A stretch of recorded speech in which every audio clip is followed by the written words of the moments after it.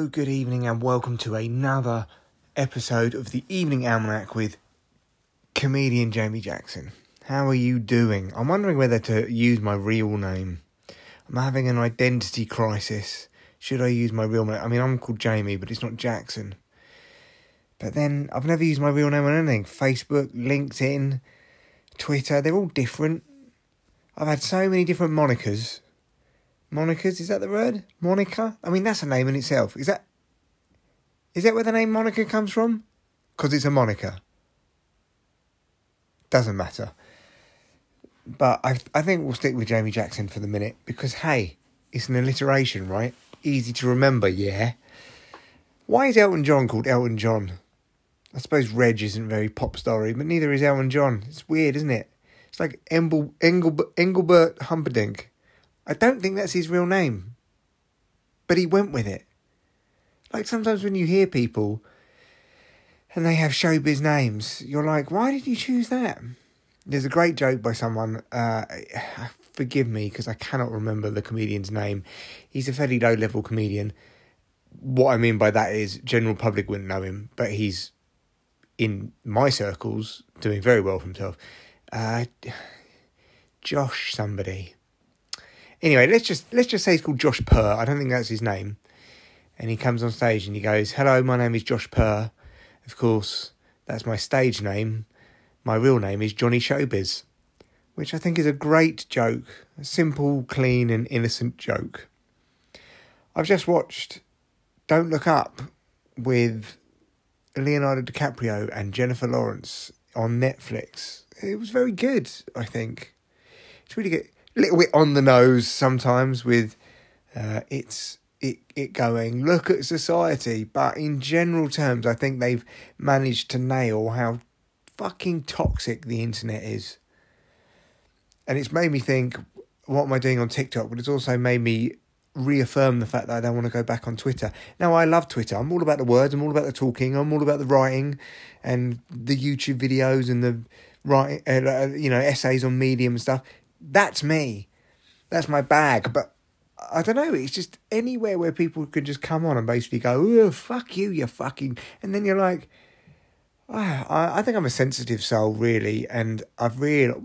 It's not that I'm sensitive. I think I have realised that these people, the internet, the general public, they have far too much say. They have far too much influence over people's lives. Like someone can just drop in and call someone a C word. It's like when it happens to you, it's a bit like, oh, I didn't ask for this. I don't know. It's like it's a funny world we live in where everyone gets to have their fucking 2 cents, and a lot of people use it just to put other people down. Like I tried really hard to not gossip a while back, to stop gossiping, and I think I'm pretty good at that now. And I've really tried hard to not bring people down, and even though I catch myself doing it, most of the time I try to rise above my annoyance of other people, like on the internet or anywhere, and just be like, well, there's a bigger picture going on, isn't there? But it's very hard to be zen when you're on these sites which all day are just full of people shouting at each other. Much like it's very difficult to remember the point I was about to make. Not just being on... Oh, that's it, the news. When I came off social media, I started checking the news a lot. And it's every day, it's just doom, bad news, doom. This is falling apart. This is happening to the environment. COVID's doing this. The economy's doing this. We're all fucked. Like, there's not really any good news there at all. And your brain is wired to recognise negative emotions and bad things.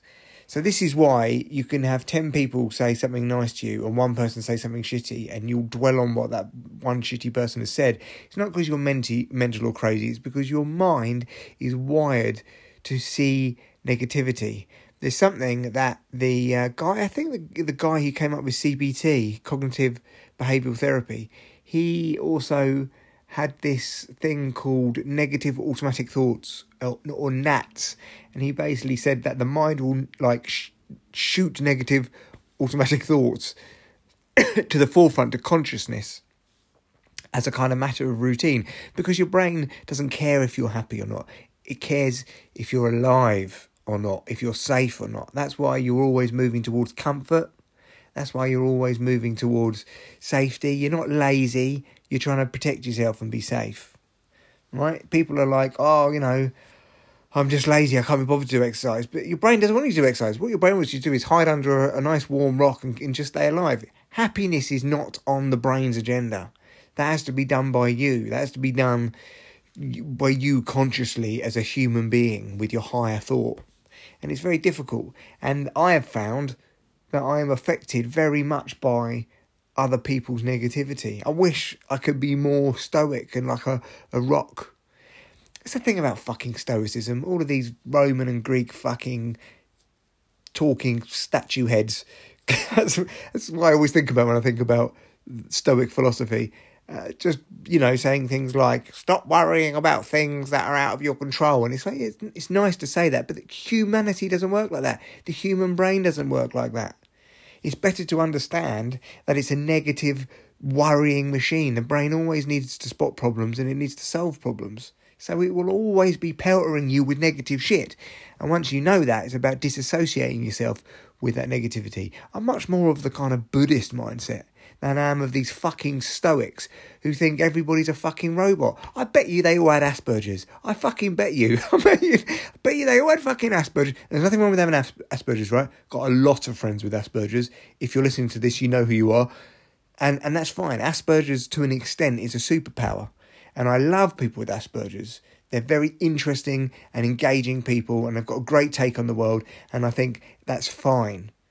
But they're driven in they're wired differently, is what I should say. They're wired differently to somebody like me, and that's perhaps why I have friends who have Asperger's, because, opposites attract, and we kind of complement each other well. They kind of ground me and level me, and they bring a certain amount of calm logic to things, and I'm more kind of emotional and all over the place, and I probably bring things into their realm that they don't normally have.